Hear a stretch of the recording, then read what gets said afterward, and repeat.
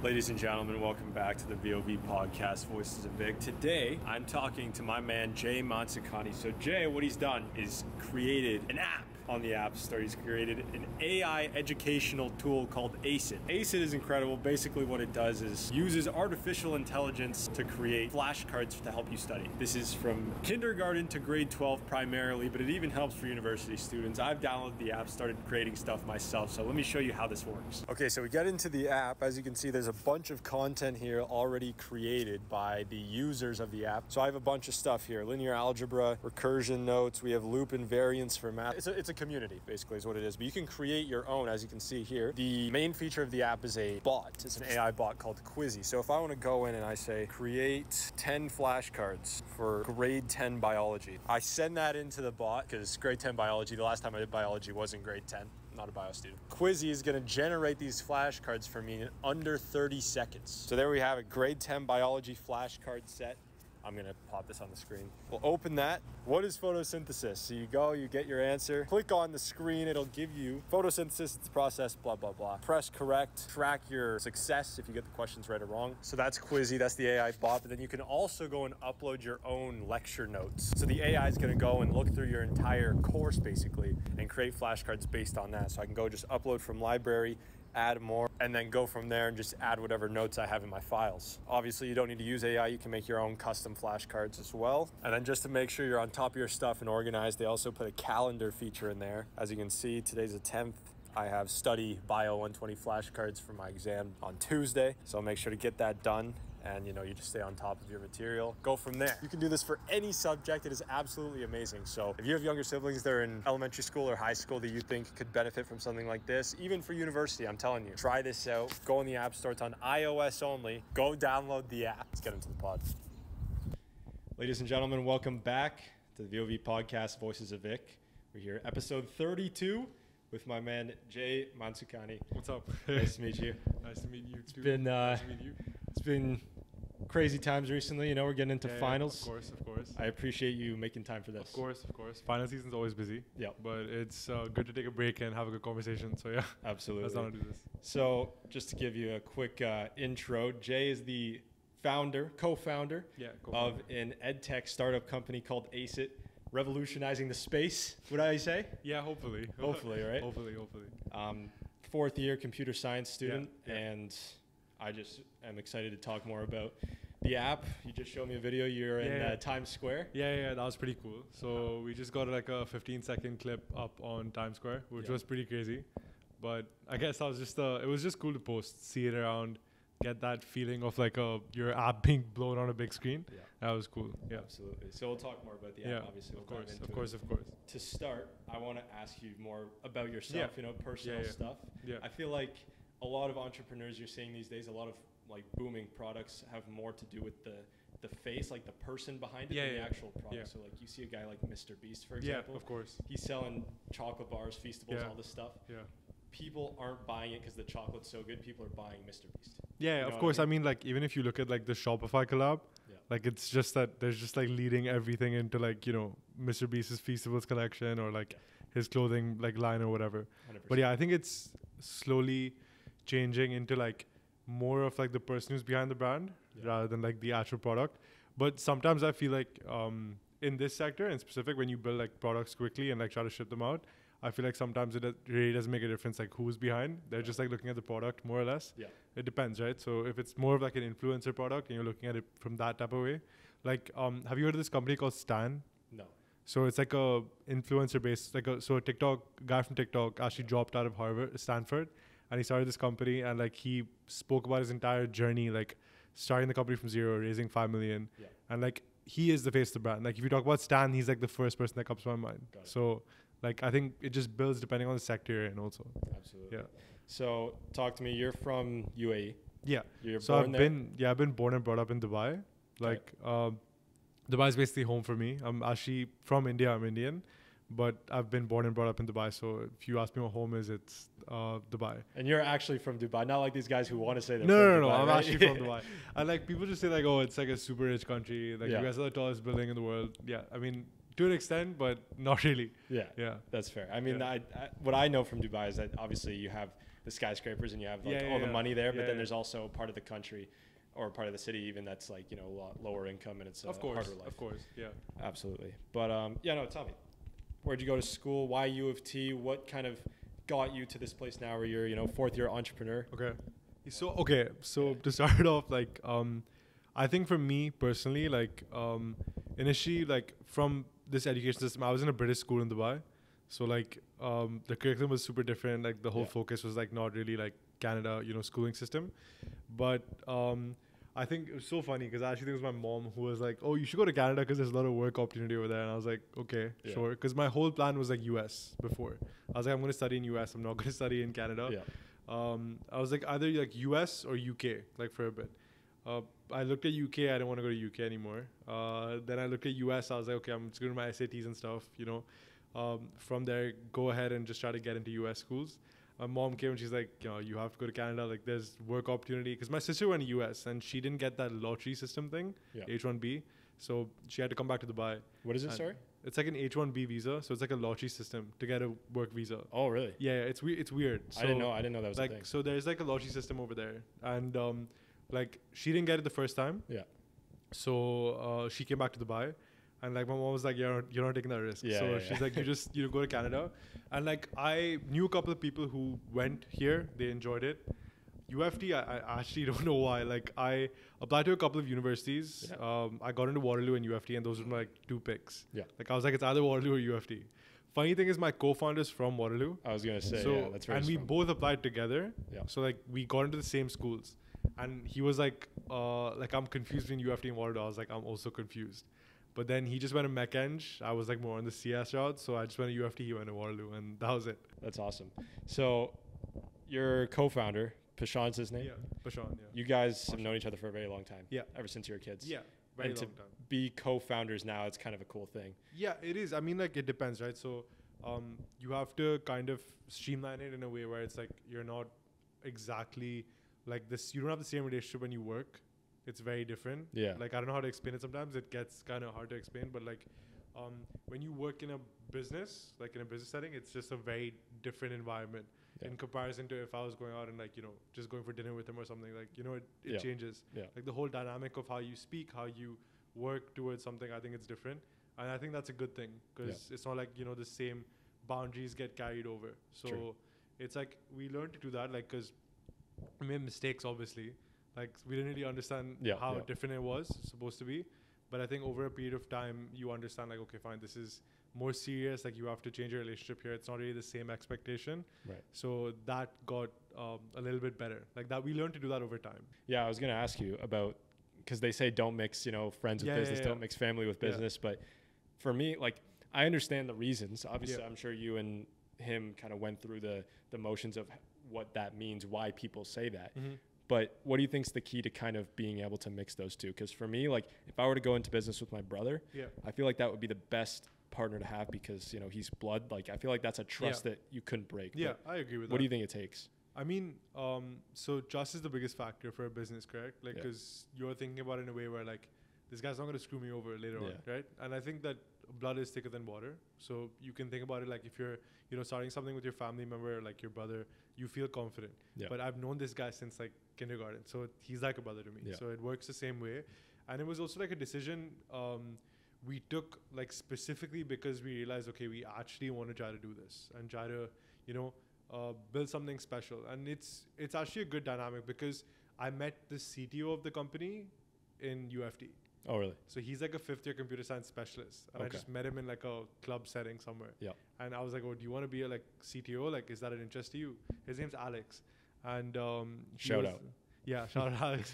So he was like, I'd definitely be down to do this. And then we interviewed him for like 2 months. Like, you know, spoke to him a lot, tried to get to know him as a person as well. Because the same thing comes in, right? Mm-hmm. Like, this was more of like a shock because he was like a complete stranger. Yeah. And I just met him. Right. But we were looking for someone at the time. So like we kind of took the risk, but we tried to get a better understanding of who he was as a person, if he was trustworthy or not. And then like, you know, see if he fit in like the business and how we run it. Absolutely. Like when you're interviewing for a job, I think that whoever's hiring you, maybe like 25% is your competence. Like, can you Yeah. actually do what you say you can do? And then 75% is character. Yeah. Yeah. You need to know Yeah, the person, of you know, course, what of are their course. tendencies? Yeah. Will they stab you in the back? Yeah. All that kind of stuff. Yeah.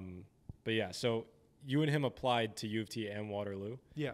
And was that like a decision where you wanted to go to the same place? Like, how has that affected It wasn't your guys' really relationship? it wasn't like the same place thing. I feel like it was more or less like so like to answer your question about the second thing, like I think it's better that we went at different universities. Got it. We had different experiences on each side. Yeah. And our connection base was different. That was a good thing. Like we made connections differently. So like he made like a solid intro to like Waterloo's like incubator Velocity. Yeah. So they're like super helpful. They've been helping a lot with whatever we need right now. That I wouldn't have got that intro if he wasn't in Waterloo. Yeah. Same thing with here. Like we got intro to like like incubators like DMZ over here, and like met a lot of people from that route just through me being here. Naturally. Absolutely. So I think the connection base is different, as well as like you get a good amount of space, because I think people don't realize when you're stuck with someone for so long and you're actually working on something. Yeah. Sometimes it's good to just like separate it out. That's and true. See how you feel. Yeah. And we work remotely, so it doesn't really make a difference. But I think it's just good to get that breathing room. So when we meet, it's like you're like fresh on whatever you need to speak about. Absolutely. So it's good. Yeah. I was talking to my girlfriend about this the other day, of how in a household, like traditionally there was the man of the house. Yeah. Put that part aside. I think that it's important to have a leader of the house, right? Yeah. Whoever it is. I think that a leader is important. Do you feel ever that one of you kind of has a final say? Like your co-founders, how do you work out when there's a disagreement? Does someone can someone put their foot down, or how do you solve those issues? So I think it depends on each side of the business. So that's a different part, right? So I've always been like more gravitated towards the product technical side. Yeah. He's always on like the financial side. Got it. So whatever budgeting, allocations, business operations we have, like he's the one to like take the decision on what to do from there. Yeah. For me, it's more like product. Like if Alex is working on something and like I want to see something change there, then I'll say, okay, this is how it should be. It shouldn't be that way. Got it. So it's more like, it's just like a good blend of like strategic, mix where it's like, okay, he's working on this side, I'm working on this side. But if it's like a entirety of a company decision, it's always taken together. 100%. Like that's a boundary that we don't cross. Like it's just whatever we both agree on. Cool. There's a lot of wannabe entrepreneurs out there, Mm-hmm. right? I think that especially nowadays, I always say this, I am definitely one of them. I want to be an entrepreneur. Once I graduate, that's my plan. I'm not too worried about, getting on this career path. I really want to make stuff for myself. But there's a lot of wannabes. You, I think, are actually getting to that point where you can fully call yourself an entrepreneur. You have a product ready to go. What separates someone from being an entrepreneur and being a wannabe? So, okay, I don't know, like this is a very controversial question to answer, obviously, but like I think it solely depends on like two things. Like I feel like I learned this mistake the hard way, because when we didn't have a product, we were like trying to reach out to like angel investors, and we were trying to like get marketing insights out, like display like Figma images of the prototype. That for me was like a wannabe moment, because I had nothing to physically throw out into someone's hands and show them. So like this actually changed like recently, like maybe in the past year, because we entered this program called Build Space. Have you heard of it? No. So it's like a school where you work on your own ideas. It's really cool. Like, so they got into YC in like 2020. And basically what Build Space does is like they help people like create things and ship them very quickly. So they don't really help you, but they give you like this push, like through social media, they give you this push through like getting things out quickly. Like they taught you how to like iterate and just push out, like build in public and just be happy with it. So that's when we found out like a lot of change in the market. Like we were trying to target like university students, and then like it switched to K-12 because we started seeing like progress in the K-12 side. Then we switched the model to like from like content sharing to more like AI focused content, and we just switched like small things because we built in public and showed people what was happening. Like that switch really helped us. If I didn't do that, I would have been screwed, honestly. So like I think it really depends. Like if you can build something like quickly, ship it out fast enough, like, and you are ready to go with like a product, then like you're a great entrepreneur. But if you're just trying to market something for 2 years that's never going to come out, then that kind of becomes like a wannabe moment. That's a good point. That's a good point. Talk about the importance of speed. ACID, AI, all this stuff is based off speed, 30 seconds or less, flashcards, boom. Why is speed so important in business? And I feel like a lot of people kind of, they are, Yeah. you know, sleepwalking in terms of school, I mean, but then Yeah. you could also see the same for business. Yeah. So I think it depends, like, also on the industry you're in and like how easy it is to replicate something. That is like the hard part, right? Yeah. Like if you, because there are a lot of flashcard apps, and like I know we have like competitors in space also who are also like looking in that direction of like just like putting AI into the flashcards, but we kind of figured out a good way to like kind of differentiate between difficult and easy content. So like what we did is we used to test a lot like with software engineers who worked at like big companies. So I had a friend who worked at Amazon, and he used to test the app and like try to get flashcards for like HTML. Obviously he wanted like a more difficult understanding because his knowledge level was way higher than like someone who's in grade 5. Yeah. But then we had like demos at like this kids coding academy in Toronto, and like there were kids who were learning HTML who were aged like 7 to 9. So like it's the same topic, but how do you differentiate the difficulty level between for a 5-year-old versus like for someone who's like a software engineer? Right. So we kind of figured out how to do that accurately, and that differentiation part was fun. Like we saw a lot of progress there. I also think it depends on your market, right? Like if you ship out something quickly, but like no one uses it, like what is the difference, you know? Right. So I think it also depends. It's like a good mix, but like we were happy with like the AI part of the platform that was shipped out pretty quick. Like that we focused on like pushing out fast, like just to see if people would like it or not, and they did. So like the other part of the platform took a lot of time. That was like a mistake on our part because we were really like hesitant to like push something out, because I always had this impression that, oh, I put money into this, like so did like, you know, my co-founder, like what if it doesn't work right now? Yeah. Like that was the entire impression before, but I had to let go of that feeling and say that, you know, just screw it. Let me just push it out and see how people are responding. Because if I did that earlier, I would have changed a lot, but I didn't do it earlier. So like we shaped things according to how the market was looking later on. And who do you go to test something like that? It depends, right? So like our market was K-12, but like we wanted to hit more teachers and see how they felt about the product. So we literally just cold email. We used to actually cold call them. It was really weird. Like the script was basically like, hey, I used to like kind of sympathy them. So I was like, oh, hey, I'm a, you know, student from University of Toronto, 4th year student, like, and I'm doing this like super big research project, and like I'm gonna get a course credit for this. Basically, I used to say like, you know, this is like I just want you to know if like, would you use something like this? Then I just describe the product. And then if they said no, I would say that like, oh, why don't we just come like to your school and show you like a 30-second demo and see how you feel. Like, so we did that with a couple of schools. We actually got like 2 customers from that experience, which was fun. But like, that's like now the fun part is like, since we're out on iOS, shout out. So like now you can start like pushing it out a bit more. Absolutely. And so like when you show up to the school and they're like, wait a minute, this is not for a research project. This is a business. No, they still think it's a research project. Oh, they still think it's a research project. Okay, cool. Got it. That's funny. What have been like, if you had to name the number one obstacle, something, let's say maybe something you didn't expect during this whole process, whether it's the coding, whether it's selling to the teachers, whatever, what's been the hardest part? I think the hardest part, honestly, is like staying motivated throughout the whole thing. Because like there's a lot of dejection that can happen in between. Like you have to seriously like believe that, okay, fine, this will come out at some point and this will do well at some point. Like if you give up very easily, I think that whole grit mentality is just like out of it. Like you don't have it at all. Because it's not really easy to keep seeing something get pushed down. Like funny story, actually, I'm just gonna like say this openly because like it's super funny. But we actually had this investor come in like for the round, and this was before we started like the AI stuff. So it was like like older ASA. So this guy came into the round, and obviously not gonna mention anyone's name or anything. But like we got a confirmation of the amount. Like I'm not gonna say the amount or anything, but like we got a confirmation of the amount, how much it was gonna get wired to our account. And then like 2 days later, he just ghosted us. Like no response. And we were like basing the entire like product rollout on that and stuff. And I was like, damn, there's no cash in the business right now. So that was like a hard thing to like overcome. Because like I think naturally you'd be like, yo, what the hell is going on? Like, where's my money? But still, like I think it's just like over time you kind of get used to the fact that like it's okay to get rejected or push out of things. Like it's fine. It's just that not everyone thinks that your product's gonna work.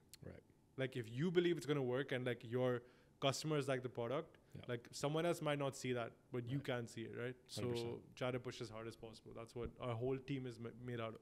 I think that's the main thing too with sales, is that a lot of people try selling bullshit.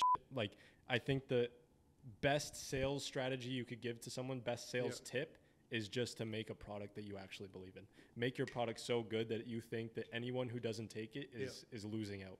So in our perspective, like it's also like if you make a product that you're so like think about that you're like, oh, it's gonna be so good. This is like a really great product. Yeah. Like, what is the limitation of good? What is like how do you quantify what good is? Right. Because like if no one's used it and you think it's good, like it's a hard. That's true. You know, it's a hard. That's a good point. It's a hard space to be in. There's also you got to get reality checked from time to time. Exactly. And that's once again that's just my first kind of pillar to selling to sales. And then after that, you got a whole bunch of other stuff. You got to basically figure out what the person's desires are, their fears. You know what how do you sell to an 85-year-old teacher versus a 21-year-old teacher? You know what I mean? Yeah. Like these are different things you have to think about, which is interesting. What do you say to people who ask, is it just like ChatGPT? Okay, so have you ever had that question? I've had that question, yeah, for sure. So basically how we differentiate it is like we operate on the content side where we try to focus on things that are curriculum specific. Yeah. So like we use GPT as like an underlying base. So how we search through content and access it is through GPT. I don't want to make it like extremely technical, but that's how like we add additional content to the context.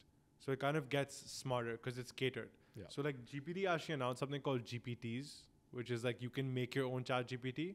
So it's kind of like you upload your own context of data and try to make it like for yourself. Yeah. But our difference is that since it's like translated like into an app already, when we approach teacher for like a sales cycle, like we'll just say that, okay, fine, like give us your content that you're working with in the school and let's try to like quantify it to make sure that everything works properly for you in your classroom. Yeah. So if there's something that's not in our existing database, we'll add that data onto it. Okay. Just to make it very specific to what they're teaching in the classroom.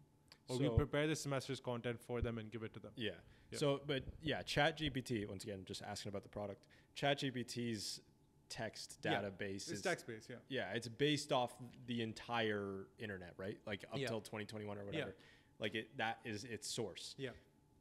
Would it be difficult for you, like your AI to do the same just with like one teacher's course material? Like how does that work? No, so like how it works is like there's like to answer exactly what like so okay, let me just break it down a little bit easier. So how it works is like GPT's base of knowledge is like right now it's updated. So GPT-4 is up to like April 2023, around, give or take. So that knowledge base is existing in the app. Oh, I see. So that knowledge base, whatever GPT is holding, that search context is available for us to use. Got it. So if there's something that is, for example, if GPT and like this content that we've uploaded to the training data isn't the same thing, then we'll try to source out, what's more recent. Absolutely. For example, like GPT is 2023, so then we'll just input that data and to use it. Got it. But if we can help tune it and make it better, like sometimes GPT is not accurate. So if it's like school data, like we have to make that more accurate. And like we had this conversation with the teacher last time because I remember we had a meeting with her and she was like, oh, can you ask it to give me like grade 11 or grade 10 calculus flashcards? So it gave those flashcards, but then we realized that grade 10 or grade 11, sometimes they don't teach calculus. Oh, so there's like a semantic understanding that we have to still make it understand. Yeah. That's a lot of work for it. Right. But right now, whatever you ask it to, it works pretty well. Because right now we updated the language context as well. So like we can translate and input like 95 different languages. Yeah. And it just translates it back for you. Absolutely. So it makes it kind of an easier experience. That's really cool. That's really cool. One more thing I was going to ask. Oh, yeah. You're going to these teachers. What's like the average demographic of the teacher you talk to? So man, woman, how old? Like what kind of feel are you getting? Is it all Toronto? Where do you guys go? mean it's more or less Toronto. It depends though, right? So like we actually try to find out what kids are in the classroom first, just to see, because public schools are really hard. Yeah. I'll be honest, like it's super hard because the board, you need approval and everything. Private schools are way easier because it's like you're just going straight to the teacher and be like, yo, buy the product and see how you like it. Yeah. And we'll give them like a week trial, see how they like it. Like once we've even gone to an extent where we've taught the class. Really? Like with the product just to show them how it works. Yeah, yeah. Like, and it's actually funny. Like I'll show you a picture of it. So it was on, I posted on Twitter, but it was really funny because we went for this demo and the teacher just said, oh, like, can you teach the class? And I was like, okay, sure. That's awesome. Yeah. And then we basically just taught the whole class with like the app, which was super interesting. This is it. Like you see, like that's all of them using it. Oh yeah. Like, I'll just show the camera as well. There you Like, go. that's basically it. Like, that's the app in the between, and they're just learning how to code. And I'd like cut out some pages, obviously, but like, it's just like us teaching kids, which is super weird. But it was a good way to get a customer. That's cool. Yeah.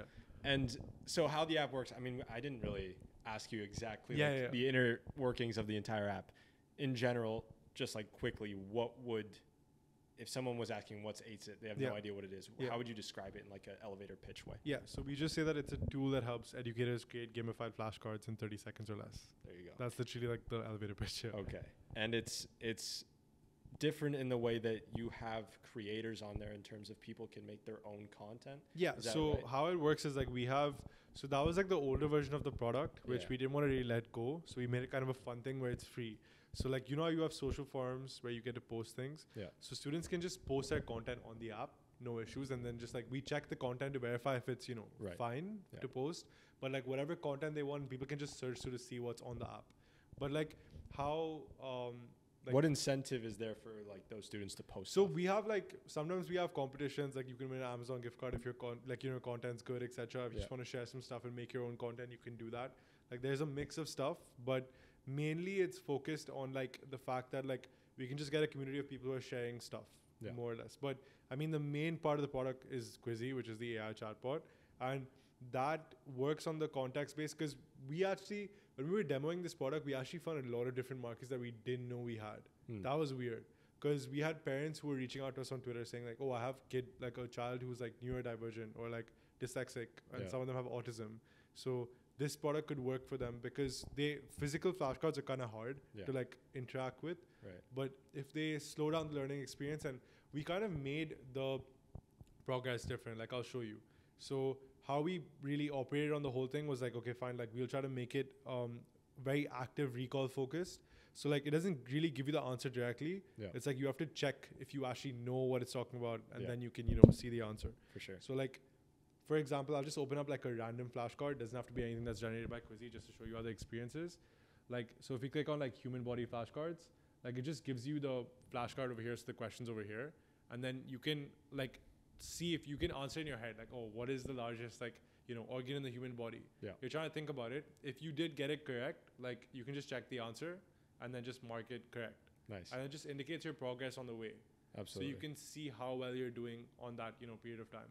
And like the majority thing that people have been using this for is like to learn a language, which is kind of cool. Like that's something that we didn't expect either. Taking over Duolingo. Yeah, hopefully. Number one competitor. Yeah. That's funny.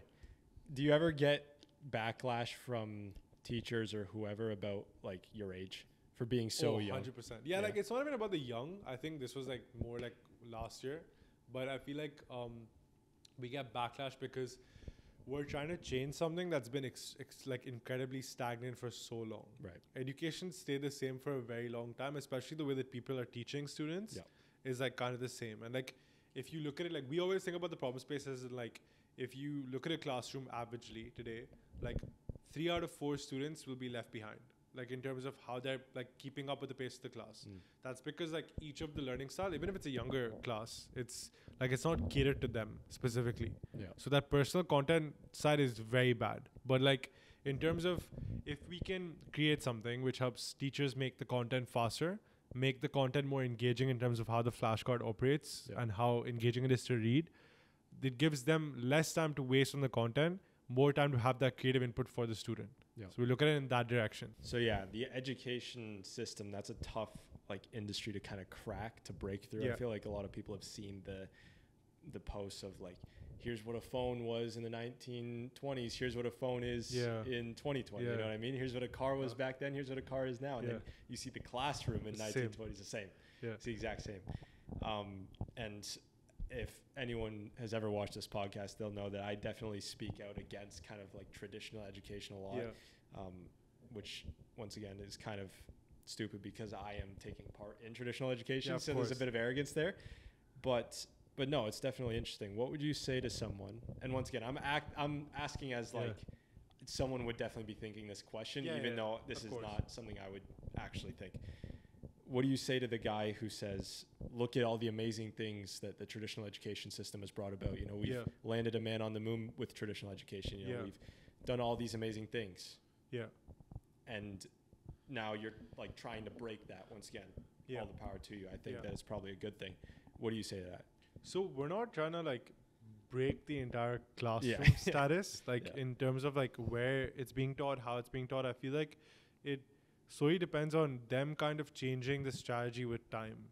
Like AI is a very prominent field right now. It's booming on many fronts, and even places where I thought that it wouldn't be used, it's being used to a very high extent. So like I know Google announced something called Gemini yesterday as well, which is like a GPT competitor. Like I don't know if you heard about this. What is it? Well, how is So it different? It's like the context space is much larger. So the way it understands information is also like, there was this demo, it was really cool. So they put like a camera on top of someone on a table, and they basically asked like the AI, so Gemini, to basically interpret what the person was doing.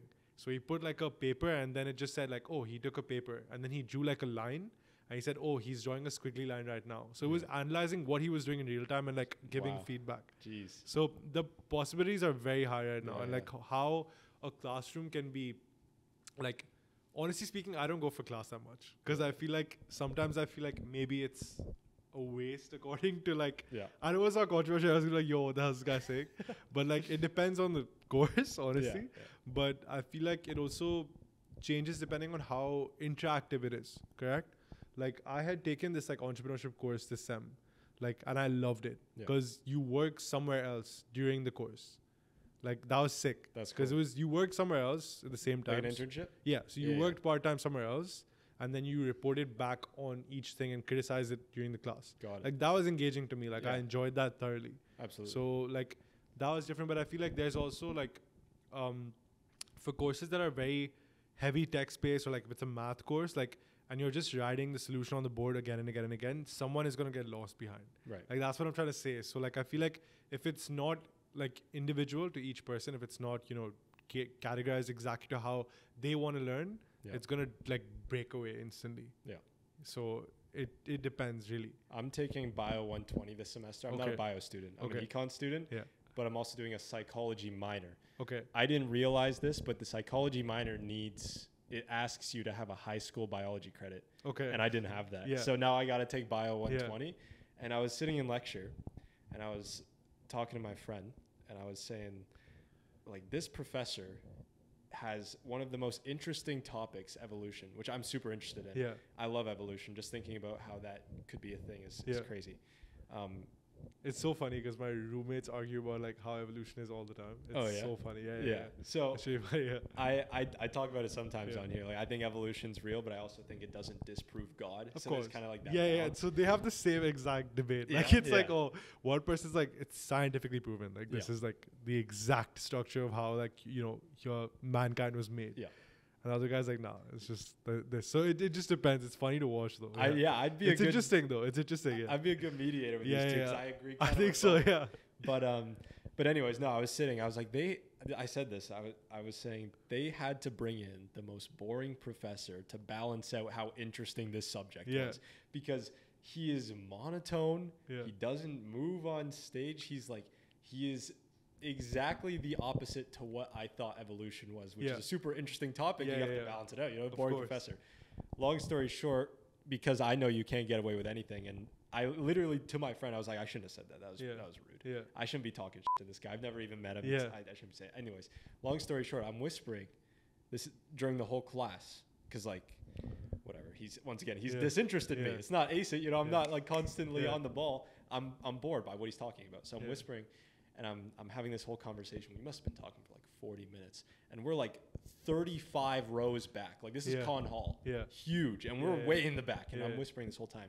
And then there's a quick pause in the lecture. And he's like, can the people in the back please quit the conversation? And I was like, who's he talking to? Who's talking around me? Yeah. And then people start looking towards us. I'm like, no way this guy from all the way there heard me whispering like that. So I knew it. Anyways, at the start of the lecture, you shouldn't talk shit about people saying that they're a boring professor. Of course. Because you're going to get caught. And I did get caught. Not like an hour later. Anyways, that just goes to show that the moral of the story there is don't talk shit. But also, there's a lot of ways you can take an interesting subject and just destroy it with your delivery. Yeah, of course. Of course you can. Like, I mean, it depends, right? So for us, in our perspective, we were trying to focus on like this whole different experience. And I feel like at one point it got stupid because when we used to like talk about it, it was like, oh, like classrooms are dead now, but that's not true. Yeah. Right? Like, you know, like we shouldn't have pitched it that way initially. Got it. Like, so we kind of made it like a fun, engaging thing where like you could, wherever you feel like making or like practicing a flashcard is just good on the go. It's fun to understand. And I think it's simple. That's the like easy part, right? So when a product is like super simple, I felt like when people we spoke to tend to enjoy it more. Right. So that was more of the direction we wanted to head in. That's true because AI seems like a scary term, right? Yeah, that's what we didn't. That's the problem, right? So we didn't want to make it like sound or feel intimidating. Yeah. So we like made this chatbot persona. We like gave him a name. So Quizzy's his name. That's a good point. So we kind of like made him feel like a friend. Yeah. Like, and that's why like the thing on Times Square was like meet your AI study buddy. So like that was like a whole like meet him. Like that's like his thing to handle for you. That's so smart. kind of make it less intimidating and just should make it more fun for you. Yeah. Absolutely. That's really smart. I will ask you, just circle back on Pashan. What do you feel is the importance of having someone to bounce ideas off of? Like if you were to do this yourself, put away like his finance expertise aside, let's say you had the skills, what do you think is the importance of at least having kind of like a guy to work with? I always think it's good to have a co-founder. Like it's just good to have someone to like, you can rely on the person if something screws up, yourself. I think like I really respect the people who go into like the solo founder route. It's really hard. Like I don't think I'd be able to do it. It's super, super difficult. But I feel like having someone right there, like you said, to like bounce ideas off of, brainstorm anything that you're like actually interested in. Yeah. I feel that changes a lot of like in your dynamic, and it makes kind of your relationship as like a company stronger as well. True. Like it, at the end of the day, it might feel like you're giving like great ideas, but like something might sound really good in your head, but from the outside side, it's not. And like he was there, like say, okay, this is not really a good idea. Right. Like I don't think we should do this. Yeah. Like it's always like pros and cons to everything. But like when you see something, you're like, this is so cool. Yeah. Like let's do this. It's not really like on the outside. It's not as glorious as it seems. True. Yeah, you're hyping it up in your head. Your head. Because you came up with it. That's true. Yeah. Talk to me about the AI club. You're the president, co-president? Co-president of UFT AI. How did that come about? Okay, so this is really random, but like I came to UFT this is my 4th year, but like my first year was online. So like in COVID, I was looking for like to do. Like I was looking at clubs like ULife, Student Life, seeing what else I could do. Yeah. And I found this club called UFT AI. I was like, this is cool. Like let me check it out. Yeah. So like I saw like members in the club. And like I met these people in my freshers week on like Zoom. So this like seemed like very inviting. So I was like a partnerships exec. So basically what the club is, it's like I think it is. So we're like the largest undergraduate Canadian, artificial intelligence group in Canada. Yeah. That's because we do a lot of initiatives in comparison to other, student run clubs. So we have a conference every year that's super, super massive. We get a lot of speakers that are very high in the field. We partner with a lot of companies for sponsorship, get recruiters to get students on board for jobs next summer, etc. So, and we also have this like machine learning competition called Project X, which is like we invite schools from all over the North America, and like this year we have Harvard, UPenn, a couple of great schools as well that are participating in the event, and they like do a research paper on a topic. Like so this year's generative AI, but like on computational efficiency. So how like a system won't waste as much energy when it's doing something. So those are research topics, and they get like paid like a prize money at the end of it. Got it. So we're trying to make it as very inclusive. Yeah. But initially I heard about it as just like an AI club. I didn't know it was that big. So I entered as like a partnerships associate. We were doing like outreach for like that year the conference was online. So that I never really felt it at that point. Yeah. From being like a partnerships exec, I went on to become like a partnerships director, which was basically like more handling like the sponsorships. The way we get money for the conference and the club is run through sponsors. Right. So like there's a bunch of sponsors that are super interesting, like depends on what they're doing in the specific year. Like this year we have KPMG, Wombo, like great sponsors who are like coming on board and helping us out. So we took a step back because we saw last year's conference and we said like we can do better. Like we think we can do better. Like not to sound like arrogant, like I just thought we could do a better job. Yeah. So I applied for the position of like co-president. There was a girl called Alexis. It's so weird because like Alex is my CTO, Alexis is my like it's weird. Yeah. So we applied like for the same things. We ran for co-president. We got elected, and my roommate, his name's Hamza, super funny guy. he always had this vision because he came as an audience member, Okay. right? Last year. Yeah. So he told me, he's like, yo, like, what is this? Like, I want to do a better job. I got bored during the conference. I was like, what do you mean, bro? It's like an AI conference. Like, what are you saying? Like, it's like just people talking about like AI. That's the whole encompassed feeling. Yeah. So he's like, nah, let's like try to do something else, like different. So he's the conference director. Oh, nice. This year. Yeah. So we kind of like shifted the dynamic, and we wanted to make it super different from this year. So we did a lot of in-person activations this year. We got like people to literally come from companies to speak to students. So we're having like a Bell-sponsored conversation that's for students next sem. Ripple Ventures, if someone wants to become a founder, like come and speak to them directly and see how you can get an insight out of that. Because they have like programs where they can give you like a $25,000 grant to get started or something. So like if you have that in you, like go and speak to them about it. This year's conference is super different because we're doing one day. Okay. It's not 2 days anymore. So we want to do one day, and then we have like this. We're the first people to actually create like an AI-generated art gallery in the conference. Nice. So have you heard of Wombo before? Yeah. So like they're like the like peak people in like AI-generated content creation for like social media influencers. Are So they make ahead of what's that Discord one? I can't remember. Oh, you mean There's I forget what yeah, it's yeah. called. Even damn, what was the name? It's big. Yeah, it's super big. I Midjourney. use it. Midjourney. Yeah. Midjourney. Okay. So Is it ahead of Midjourney? So no. So they focus more on like content creation. Correct. So Like videos? Yeah, I'll show you. So Oh, the funniest thing ever was like I cold emailed the CEO for a partnership, and I didn't Of know that- Wombo? Yeah. Oh, So I just cold emailed. I was like, yo, we're trying to raise more money. I think you guys would be a great partner. Like, because I don't want to hit like these big corporate companies. I wanted to hit like these fun companies who just raised like, a $10 million round. Yeah. And like they're ready to like throw their money at something like, fun. Yeah. And that would obviously get their name out as well. Right. So we looked for companies like that.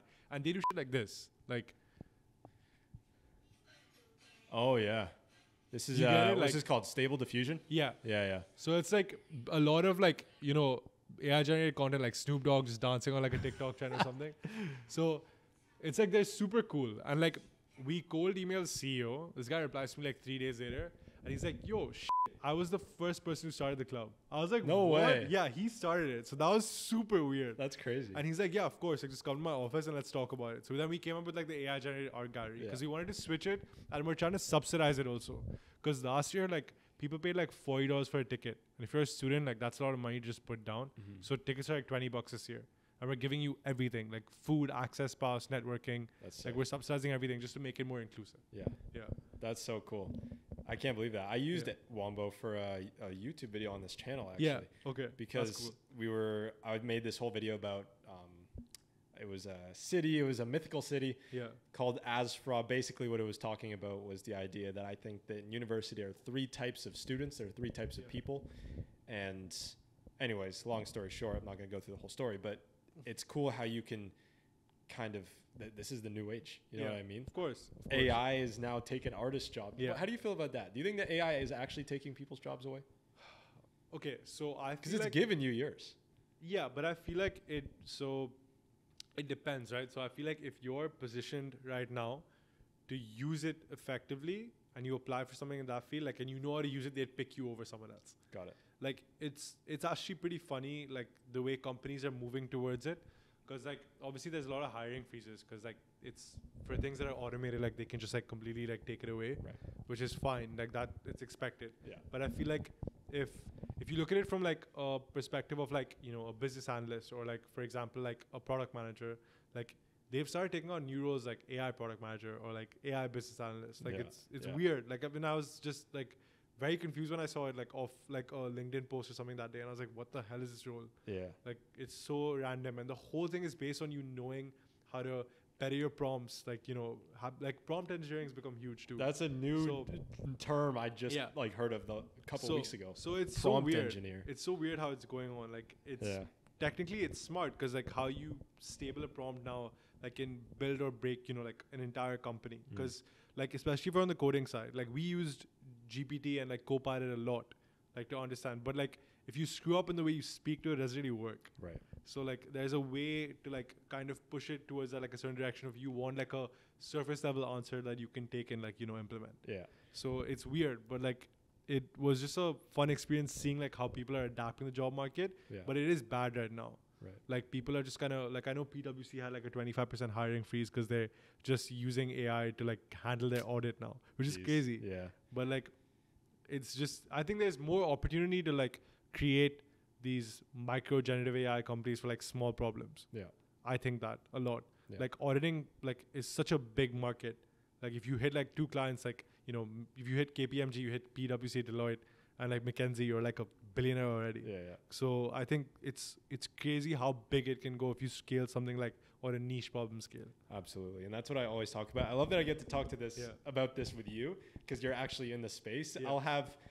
We had a girl named Ava, super nice girl, but I'll have her come on the podcast. She's like, she writes poems about heartbreak, and I'll ask her about AI because it's just always, I'm always thinking about it. It has nothing to do with what she knows, but it's just, I can't stop this. Just like, it's crazy. It's moving so fast. Do you ever feel like when you get to lecture, like the computer science stuff they're teaching you, it's like, well, none of this matters now that AI is real. Yeah.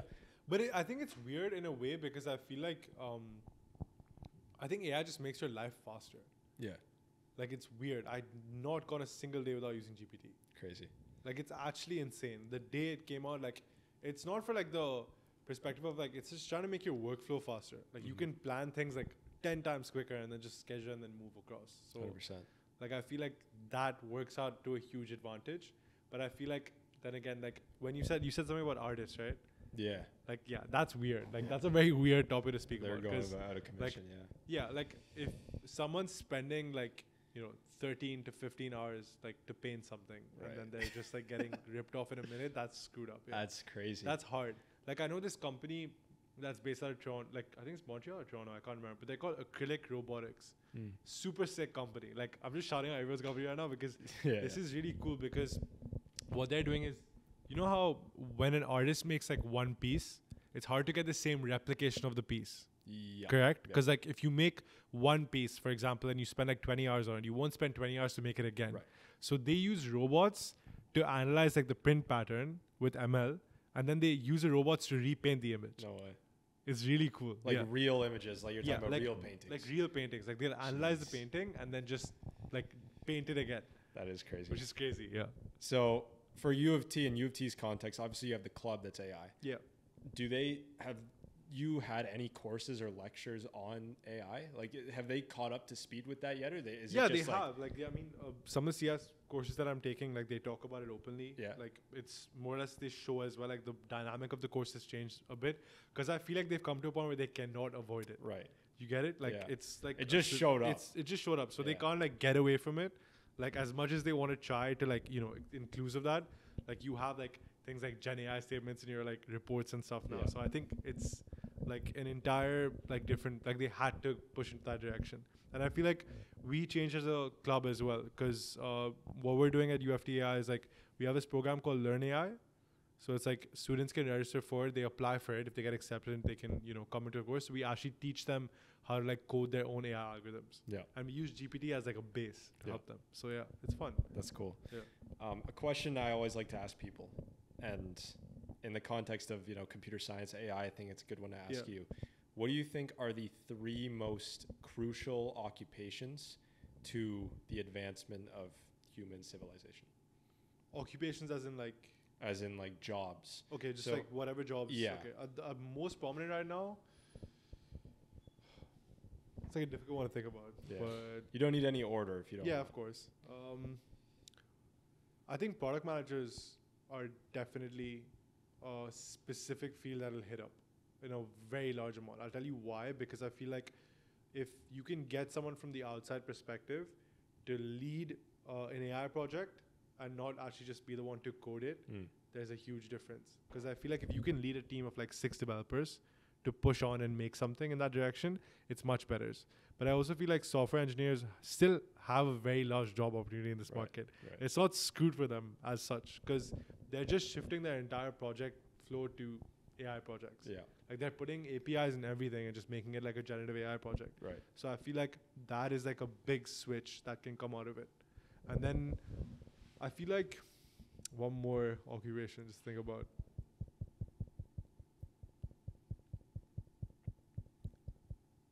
I don't know. I feel like I'm interested to see where prompt engineer goes. Yeah. That's weird to me. Like I feel like there's a lot of courses that are also coming out about like this prompt engineering, but I feel like that's also like a skill that you have to acquire, like how to actually play with these large language models and like see how far you can take it. Yeah. Because if you had like a basic response to GPT, like it'll give you a basic response, but if you target it and shape it a little bit, like I read something about this thing where it's like stereotypical information. So like if you want to know something about, like for example, I saw these people on TikTok were using it actually to get more views, which is really weird. Yeah. So like you have this Excel sheet of your like TikTok content, like you can get it from online. There was a website which does it. Yeah. But with that Excel sheet, basically what you can do is download all your like post timings, number of views you've got, etc. Upload that into GPT, and then ask it to assume the position. So it's stereotypically telling it like of a digital marketer. Yeah. And then like it analyzes the CSV as a digital marketer. Right. And then gives you like the best times to post, best view times. So it's weird, but like I think that's how it can go in that like direction. I find it interesting that you list 3 occupations or positions that are all like in the AI or computer science space. Yeah. Do you think that like that computer science is where it's at? Like that's it? Like for me, when I think of 3 occupations that are most crucial, I think of like engineer. Okay. That's computer engineer, or just regular engineer. Like doctors, and then I think of farmers. Yeah. So I think of a lot, like these are old time, positions. I like my thought process was like but then again, like you can see it going differently. Like hydroponic farming is becoming very big right now. Right. Correct? You're not going to need, that's a good point.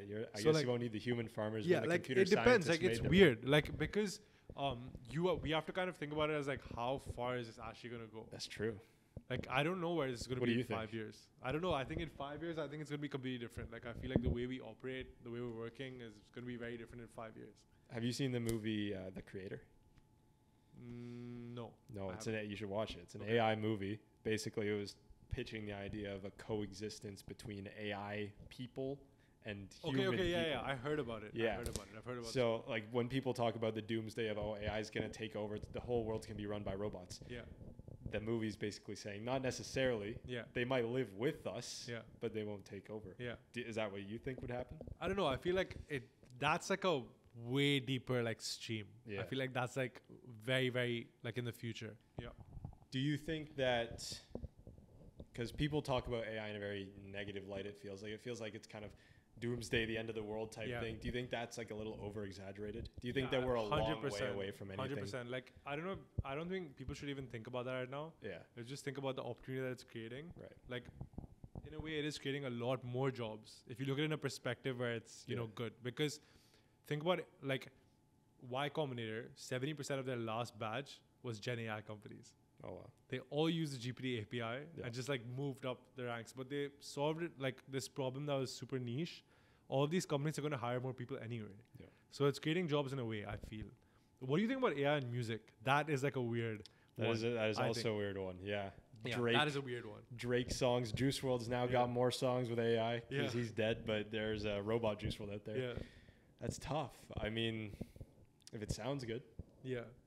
I don't know. You know what I mean? Weird. It's weird. It is weird. What do you think? It's a weird feel. I don't know. Like, I feel like, I don't know. It's really weird because, like, I think it just kind of discredits them in a way. The musicians? But it's kind of cool to see how people can experiment with it. That's the cool part. Yeah. I mean, there's a really good song that my brother showed me of Plankton diss track on Mr. Krabs. Okay. Which was good. Yeah.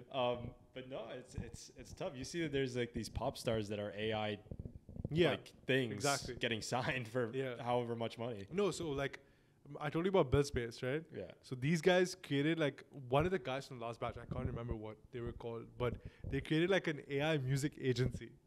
Music agency? Yeah. So like what does that look like? Like it's like you can hire your own artists, etc., but everything's AI generated. It was really cool to see. And then that one guy that I told you about who created this like platform called Musicify. Yeah. Like, bro, this guy grew like so fast in 6 weeks. Yeah. Like 1 million users in like a span of like 2 months. Yeah. Like grew like crazy. And he thought about it smart. Like I loved like how he thought about it because he put it in the producer's hands. Yeah. So he said, imagine what you guys could do like if you created your workflows in advance. That was smart. Like that's really smart. That is. You know, so like that changes the whole dynamic of it. I think it just depends how you look at it. Absolutely. Yeah. But like I don't know if I'm gonna be listening to like AI Jake music anytime soon. Yeah. Stick with actual artists. We'll see. We'll have to see. I like my my human music. You know, John Yeah, Mayer. yeah, of course. John Mayer's the best. Got a few other guys. That's my main one. But is that your favorite artist? Favorite artist for sure. Okay. Wait, you like who? Drake. Drake. Yeah, Drake. Top, Yeah. I give you like top 5 is just Jake, J. Cole, Kendrick. Yeah. Yeah. Those are my like top 3 out of everything. Sweet. Yeah. What is success to you?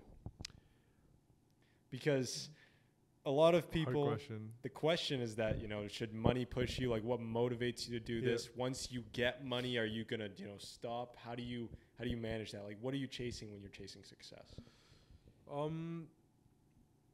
Like I always think about this like being financially free, like doing whatever I want to the point like that's when I feel like, you know, you're successful. But I don't always think about it in a money perspective. Like it's not even about the fame or the money. It's more or less like that I'm very content with what I'm doing. Yeah. That is like a good level of success for me. Like I think if I was stuck like in a corporate job for a very long time, I would eventually burn out completely to the fact that I was like, I don't want to do this anymore. Yeah. I feel like I'm happy working for myself and I want that opportunity. Right. So I'm going to try to chase it as long as I can and then like see where it goes from there. Absolutely. Because I think like I love it. Even my co-founder likes it. So like it's just a good environment to like, you know, have it. We were talking about this the other day. We're like, yeah, we'll open an office in Waterloo, you know, have it, you know, run from there. Yeah. Like, peek it out from there, see what happens, etc. Like that is like kind of like that would be success for me. Just seeing that happen, like growing to the fact where like I'm financially independent with what I, you know, have. Yeah. I'm not looking for too much. Yeah. That's success to me. I'm okay with that. 100%. And I think freedom is a good way to measure success because you see a lot of these guys, like they'll sign, like you look at professional athletes, even if you sign a big contract, but you cannot talk about certain issues. You're kind of silenced on things. If you're a big movie actor, even like a lot of the stuff you get in trouble for, I guess, expressing an opinion on. Of course. For me, that's kind of like a lack of freedom. Yeah. I don't care how many million it is, you know. Imagine you get super big, I get super big, all these controversial topics are just like, exactly. You get sued or something. Yeah. Exactly. But like, there's a lot of people who don't want to be entrepreneurs, who don't want to be founders, who don't want to work for themselves. Yeah.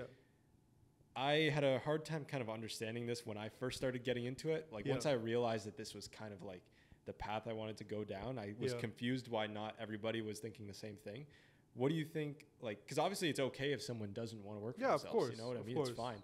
But what do you think is like that mindset? Like what prevents someone from going into entrepreneurship? I think it's way less secure too, right? That's true. Like it's not like you're like, it's risky. Let's say you get like a job at Google, like you're kind of set on like, you know, I'm getting paid this much a year. It depends. Like for us, it's like, shit, do I get to pay myself this month or like do I have to like push more money into the business? Right. Like, so it depends. Like, I think if you like that, like that hunger, it's more fun. I feel like for us in perspective, I feel like it's just fun because I've worked at startups before. Yeah. Like I've kind of learned that like iterative approach, like building and shipping quickly, but like I worked in many startups before, so I understand like the culture that I've seen. Yeah. Like most notably like working out of DMZ for like a while, like in Toronto, that's TMU's incubator, and they're super huge. Like they're university ranked, like pretty big.